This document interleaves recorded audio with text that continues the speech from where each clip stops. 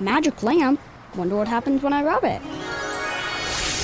You have awakened me. I shall grant you 3 wishes. My first wish is for economic development. My second wish is to save hours of travel time. And my third wish is to create safer roads. You could have just wished for bus rapid transit and gotten all these things with 1 wish. Make all your transit wishes come true. Learn more about Bus Rapid Transit at indigo.net/bus-rapid-transit. You're listening to the Hammer and Nigel Show.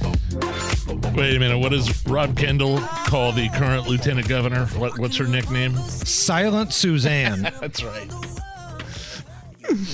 Because she stayed silent during Holcomb and his draconian lockdown policies during COVID, putting millions of people out of work, didn't say a word. Now she's running for Indiana governor, and now she's got an idea that I don't mind, that I like, eliminating the state income tax hammer. So according to some new info that she put on her website today, her official Susan Crouch for Governor website, she laid out all the things that she wants to do to eliminate the state income tax. Here's a couple bullet points here. 1, return to taxpayers all budget and reserve fund surplus beyond reasonably necessary levels in the form of permanent individual rate reductions.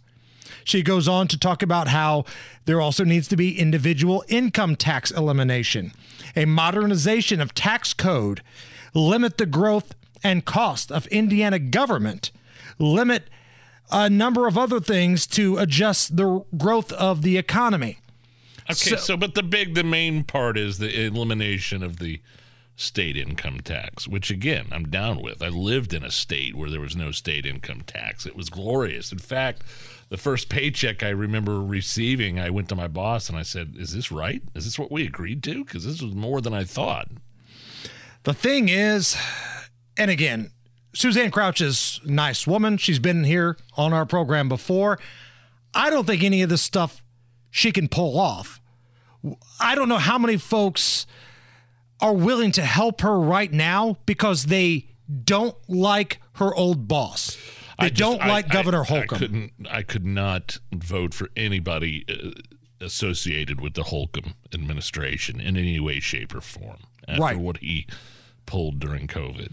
And no way. If during that, she had kind of been the one that said, listen, I don't agree with what this crazy SOB is doing over here, but I don't have a say because I'm just a lieutenant governor, but I am not with him. Let the record clearly state.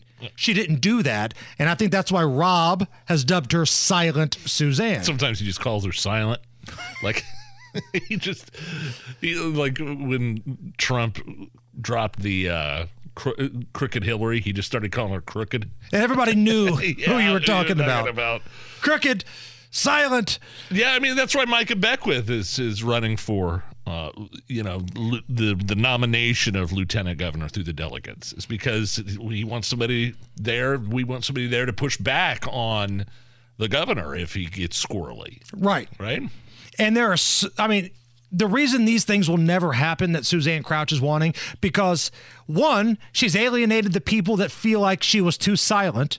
And number 2, the establishment butt sniffers, well, they don't like that at all. They want to keep all that surplus money and not pass it down. So between the folks that are angry and then the establishment butt sniffers, I don't know if there's enough support from anybody for her to move forward with this. The ideas themselves, all right, great. We all agree we should get our money back. We all agree we're overtaxed. But I just don't know if this is the person that can pull that off.